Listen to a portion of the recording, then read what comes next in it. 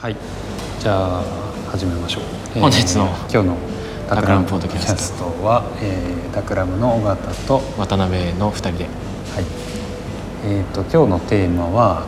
ちょうど9月の7日に発表になった、Yahoo! ジャパン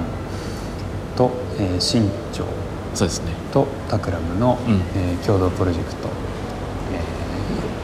Q プロジェクトと言います。について、話していきたいと思います。はい、よろしくお願いします。お願いします。じゃあちょっとまずプロジェクトの概要というか、ですね、登場人物が何人かいます。4社かな。Yahoo! ジャパンという日本一のウェブポータルですね。月間 PV が700億あるらしいです。700億。わからない。多すぎで、新潮というのは新潮社が刊行している、月刊の文芸誌で、日露戦争の頃くらいからずっと続いているので、日本で一番歴史の長い、文芸誌だそうです。その新潮と、ですね、タクラム、さらに小説家の上田隆弘さんの、4社で、一緒にやってるプロジェクトです。で、どういうものかっていうと、Q っていう、カタカナで、Q というタイトルの小説を上田さんが新作として今回発表したんですが、それが、文芸誌の新潮に紙で印刷されるのと同時に、Yahoo! ジャパン上のウェブサイトに同時で、掲載されて多くの人に届けられるっていうのが始めましたと。でタクラムはそのウェブの方に載るスマホ用の、日本語の読書環境ですね、これを、UI/UX 作っています。それのお披露目イベントが9月7日にあって、Yahoo! の岡田さん、新潮の編集長の矢野さん、上田さん本人と、タクラムでいろいろ記者会見をしたりローンチパーティーをしたりっていうようなことがありました。まず、このプロジェクトの、どういう感じで始まっていったの？そうなんですね。このプロジェクトはもともとは今年の初めにYahoo! の岡田さんから突然メールが来て、それまで連絡先を知らなかったというか、お知り合いじゃなかったんですけど、タクラムと、一緒に新しい読書体験を作りたいですっていうようなご連絡もらったんですね。で、この上田さんと新潮とタッグを組んでっていうので、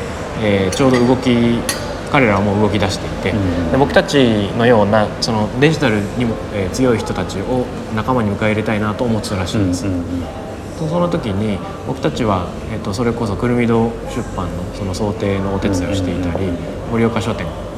銀座の一冊一室のお店のブランディングをしたりしているので、デジタルだけでなく、その出版とか本のカルチャーにもその興味関心があるっていうことを感じてくれてて、お声掛けを岡田さんからもらい、なんかよくわかんないけど面白そうだと、ジョインしたっていうのが今年の初めくらいですね。その、ウェブならでは、スマホならではの、新しい読書体験を作っていこうっていう、大きい話。そうなんです。なんかいろいろいっぱいアイデアがあったよね。もう死ぬほど出ましたね。なんていうか基本的には、スマホ上で小説を読めるようなものを作る必要がある、けどそもそもこれを作ってください、あれをやりましょうっていう提案とか枠組みが最初からあったわけじゃなくて、もう全員でめちゃくちゃアイデアを出しまくるところからスタートだったんですね。なんかそのやっぱりネットなのでシェアだったり、そのなんか変化するとかね、なんか紙ではできないことをいろいろ企画として最初出しましたね。どんなのがあったかっていうと、ヤフーニュースとかって下にコメント欄があるから、今回小説にもコメント欄できたら一番いいなっていう話があって、でただただコメント欄が開かれてるっていうよりも、なんて言うんでしょうか、なんか批評家、有名な名前が知れてる批評家の人が降臨するのも、一般の読者がその書き込むのも全部フラットになってるっていいよなとか、もう著者本人が、上田さん本人が書き込んじゃうとかどうかとか、もうちょっとなんかメタに小説の登場人物が突然書き込み始めるみたいなことができたら面白いかとか、そんな話が出ました。あとは上田さんの小説、別の小説の登場人物が書き込み始めるとかどうかみたいな、そういうのも、たくさんあれば、あとは、例えば GPS と連動させて、ある場所に行った時に初めて読めるような章が配信されるとか、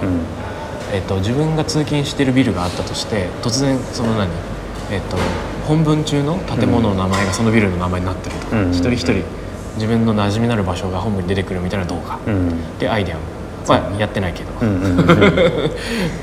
そんなたくさんいろんななんかどれもやると面白そうだなというか、っていうアイデアだったと思うんだけど、そこから結構大きくまず方向性が決まっていくというのがそうですね。夢は広がるが時間もないので決めましょうっていうことになってきて、とにかくひたすら読みやすいっていうのを保証する必要が最低限あるなっていう話題がありました。で、そのウェブ、スマホのウェブの読書体験っていうことをきちんとまずは、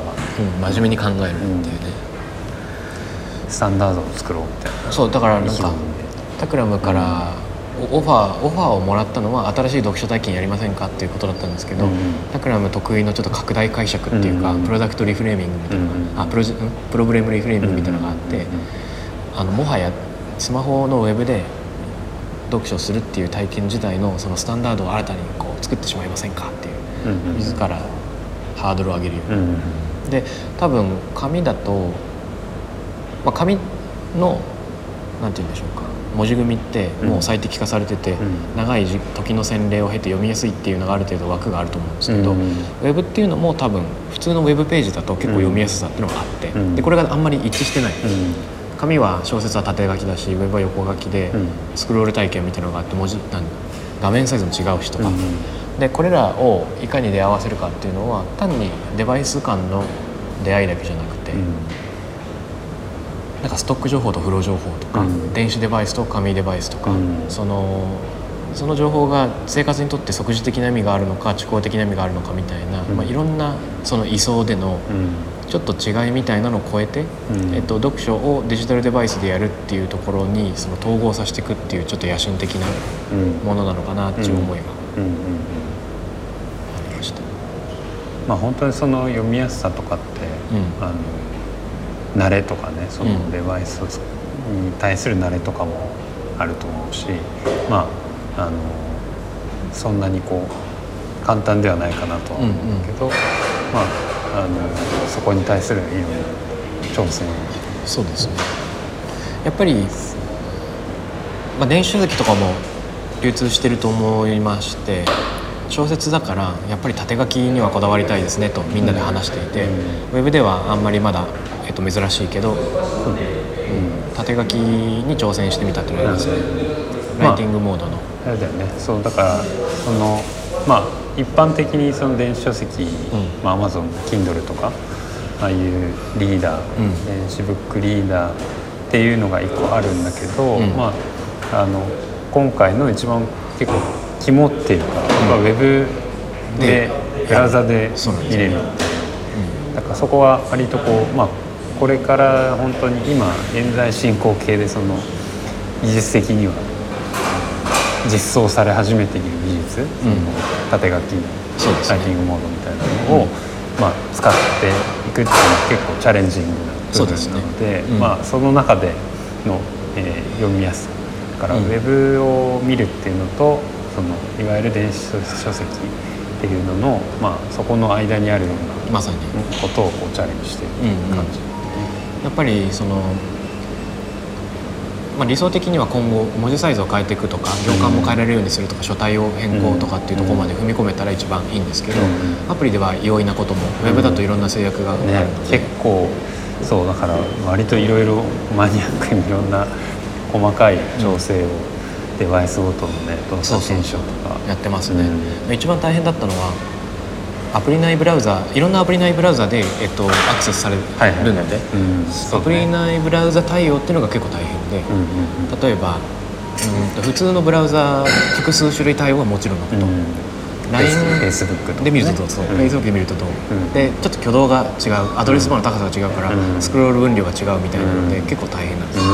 そのあたりをタクラム、これプロジェクトに携わってる人が10人弱タクラム内だけでもいますけども、主にこの辺は、藤井亮介さんが、中心にやってくれてるっていうところですね。で縦書きに加えてこの縦スクロールっていうのに今回挑戦して見てます。普通、電子書籍の多くって縦書き横スクロールで、それはそれで普通の本をめくってる体験に近いからある種見やすさがあるのかもしれないんだけど、親指の関節が結構ぎこちないめくりの動きになっちゃって、だんだん親指の根元が疲れてくるっていう現象があるので、スマホの UI って何かと縦スクロールだと思うので、今回は縦書きに縦スクロールという、なかなか珍しめの組み合わせに挑戦していて、これで手が疲れにくくなるかなという、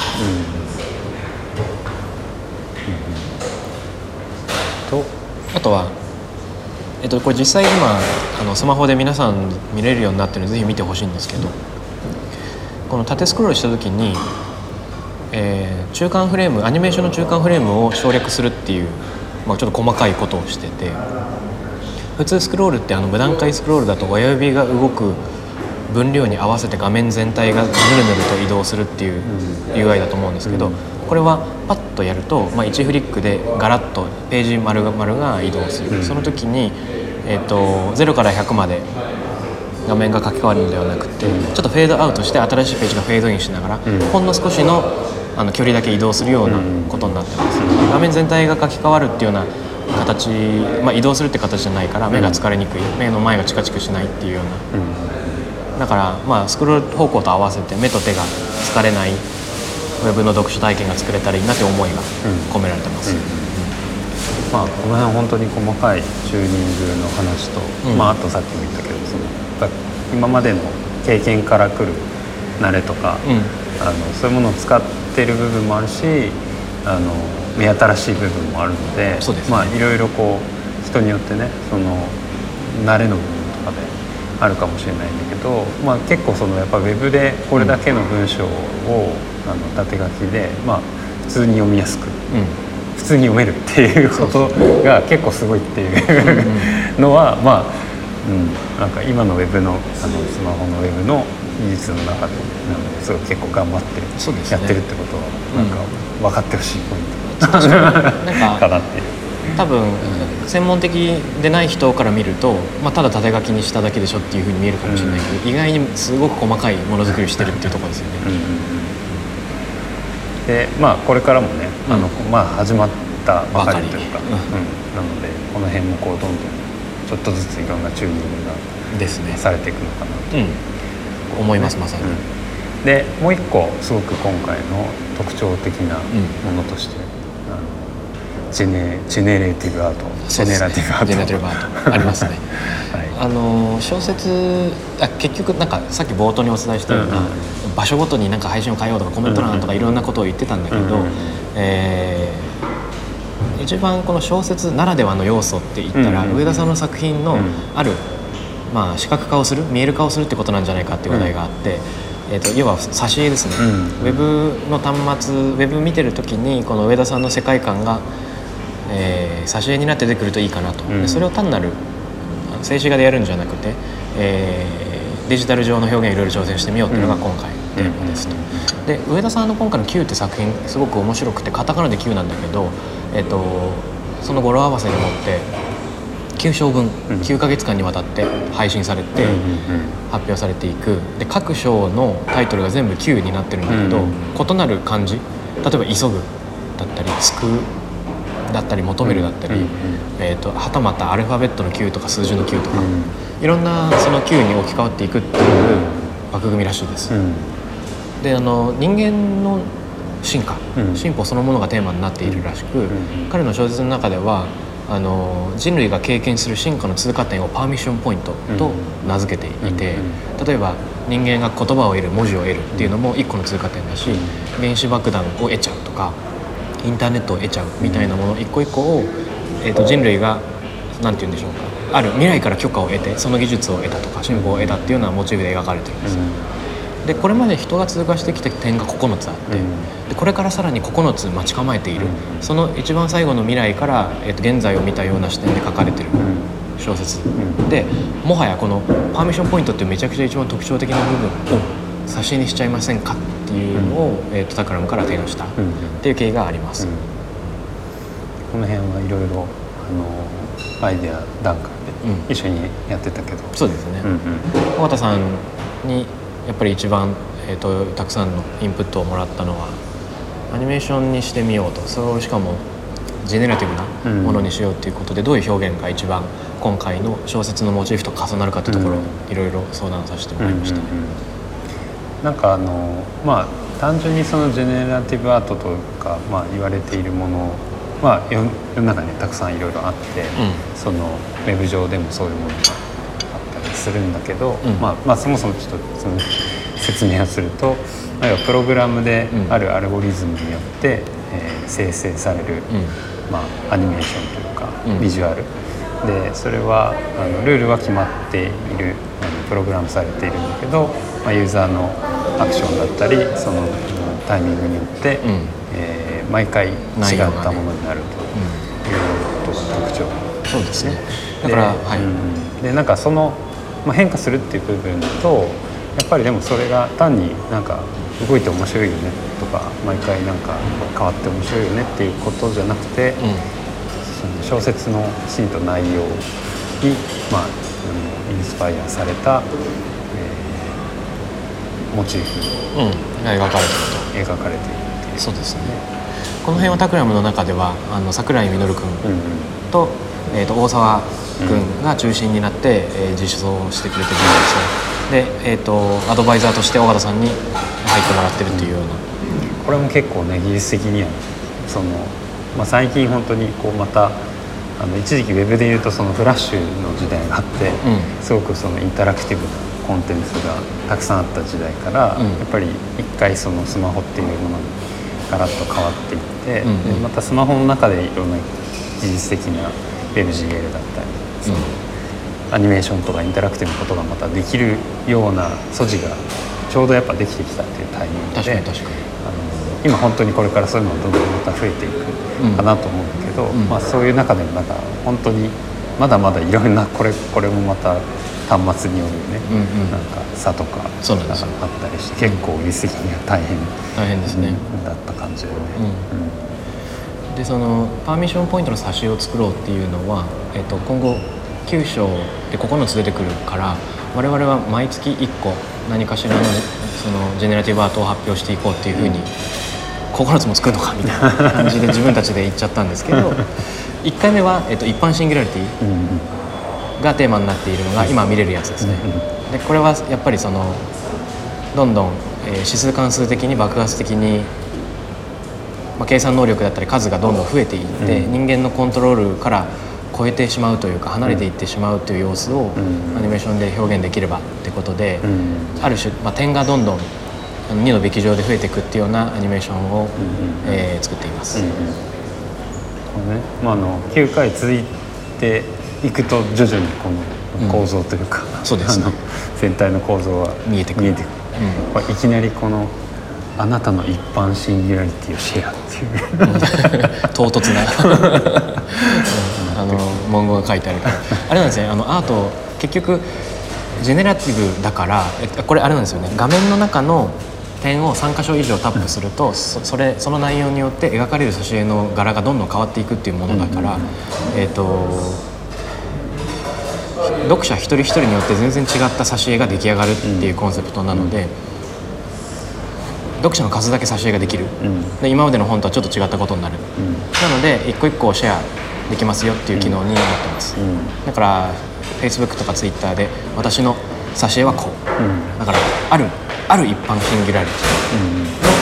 ィの、まあ、分化した様子っていうのをシェアできるっていう具合ですね。これもねどんどんまた9個できていくはず、あと8つなので、今櫻井君と大沢君が主にやってますから、ぜひ大田さんにも、やりましょう。なんかジェネラティブ系を、でなんかこれはや Yahoo の皆さんとも日々話していることなんですけど、今回は上田さんっていうとある作家の作品が掲載されるっていうフェーズなんですけど、タクラムではこれは勝手にフェーズ1なんじゃないかなと思っていて、今後は、いろんな作家の作品が発表されるっていう時代が来るはずで、それがフェーズ2、でさらに言うとフェーズ3として、Yahoo を使うあらゆる一般ユーザーがある種ブログシステムにサインアップするようなイメージで、この縦書きの、読書環境を使えて自分の文章作品をどんどん公表できるっていうプラットフォームに変わっていったら一番いいんじゃないかなと勝手に思い描いていて、そうすることが何て言うんだろうか、その文学の裾野を広げるとか、Yahoo 上で発表するっていうことの意義に一番貢献するんじゃないかなっていうのを、超勝手に提案しているというで、実際 Yahoo の岡田さんも確かにそれはやりがいがありそうですよねっていうふうに合意してくれていて、こういう形で我々も貢献できると一番今後も関わっていくモチベーションが非常に高まりそうだなと思っております。この Q は、Yahoo のウェブサイトですね。行けば見える。上田さんの名前と、Q カタカナで Q で検索すると、上田隆弘 Q で検索すると小説ページ、無料で読めます。で毎週火曜と木曜日に、新しい断片が配信されていくので、来年の5月までですね、連載小説、なんかちょうどこうスマホで読むのにいいぐらいの、そうパッと読める、通勤中とかに、いいんじゃないかと思います。でこれは何て言うんでしょうか、今後も続いていくプロジェクトだから、例えば上田さんを招いてポッドキャストを録音するとか、矢野さんとか、Yahoo 岡田さんみたいなのも今後やっていきたいなと思ってます。新しいジェネラティブアートが出るぐらいのタイミングでねやっていきましょうあとタクラムチームの仲間も呼びたいですね。プロジェクト全体では他にも題字を作ったのがバースだったり、UI を作ったのが西條武志君と江夏さんだったり、複数人が携わっているプロジェクトになっております。今日はじゃあイントロという感じで、このプロジェクト、Q プロジェクトに関するポッドキャスト第1回でした。どうもありがとうございます。ぜひ読んでみてください。はい、じゃあ今日はありがとうございます。